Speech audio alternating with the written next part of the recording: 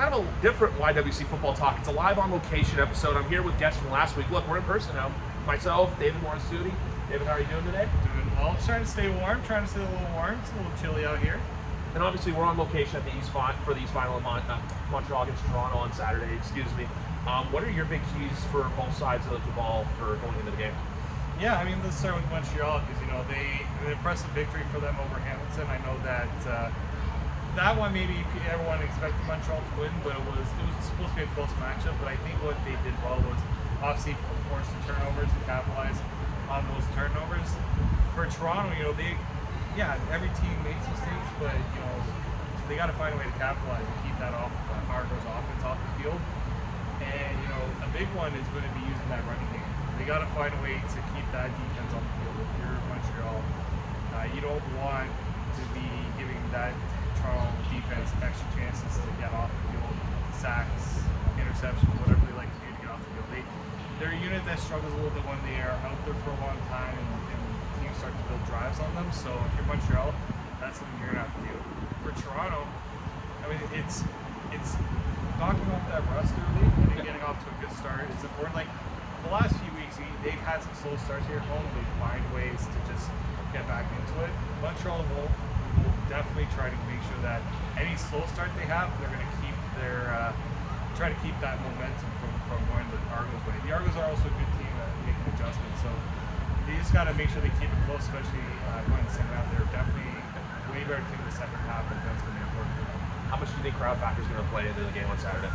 I think for the defense, they're gonna feast off that crowd. On offense doesn't really need. Yeah, they'll get the energy from the crowd for sure, but I think offense. It's gonna be interesting to see if a lot of Montreal fans show up and try to throw the offense off by getting a little more noisy. But I do think that for Toronto, they're gonna benefit a lot from having a crowd like this. They like the crowds they usually have, even though they're not as big. So I think they're gonna really enjoy a full house, getting that energy, and they got to build off that energy. That's the whole point of having it on the field. I feel like too, obviously we saw it at the game against Calgary earlier this year. Obviously it's an electric game, Javon Lee game-winning punt return. But that was the biggest crowd of the season so far at 17,000. So I think an extra 8 to 10,000 or even 12,000 fans on top of that, I think is going to make a huge difference. Obviously Chad Kelly's had a huge part for this regular season success.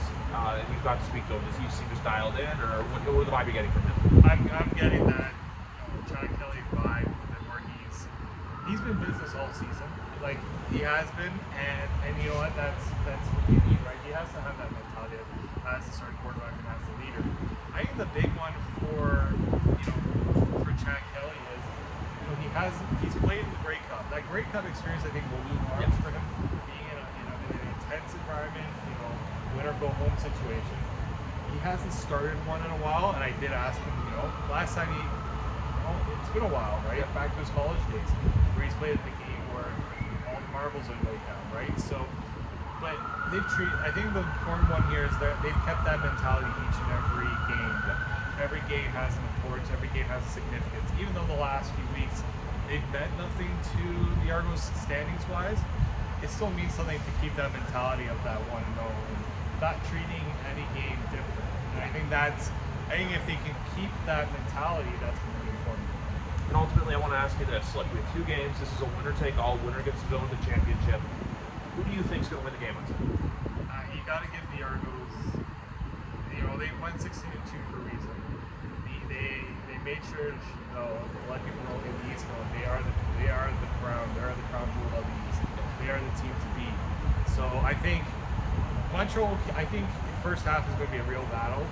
I just don't know if Montreal is going to be able to sustain and have the adjustments because Toronto will feast on mistakes. And I think that could be an issue for Montreal in this game. Hamilton didn't really take advantage of Montreal not having the greatest offensive game, right?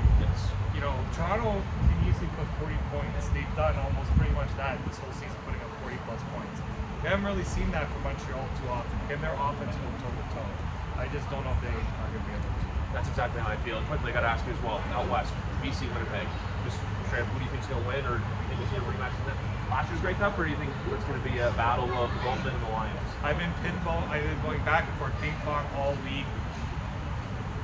Part of me likes what I saw from BC against Winnipeg. I think they got the offense to go up against.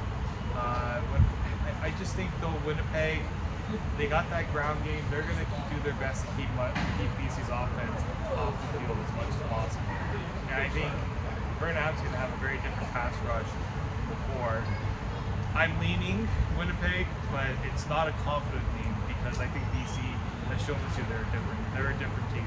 For myself, like Christine right here, I'm going BC Lions. I've had a feeling about them all year. I don't know what it is. And also with Winnipeg, they haven't looked like a Winnipeg of old, so I feel like this could be a chance for them to slip, but at the same time too, if we're seeing a rematch in Hamilton next weekend of the 2022 Grey Cup, it wouldn't shock me at all. Wouldn't shock me. I mean, I will say this about Winnipeg. They haven't looked their best, but on paper, that's one of the toughest offenses to stop BC's going to have. Yeah, exactly. Well, anyway, guys, live from BMO Field, David Morisuti, Griff Oregon. Thank you for listening to this very impromptu live on location YWC football talk. Enjoy the East and West Final, everyone. Do, Did, Will, the Story of People podcast is now available on the Crier Media Network. The first 5 episodes are here and feature some incredible guests that fit into one or all 3 of those categories. Ready? Tara Sloan from the San Jose Sharks Undercurrent podcast at NBC Sports. Marianne Iveson from Iveson Voice and the Let's Take This Outside podcast to talk about the world of outdoors as well as voiceover land. Ariana Hunsicker, future Canadian Paralympic swimmer, already winning tons of awards for this country. Scott McGregor from the Hot Wallet podcast to dumb down the world of crypto, Bitcoin, and NFTs so you don't have to.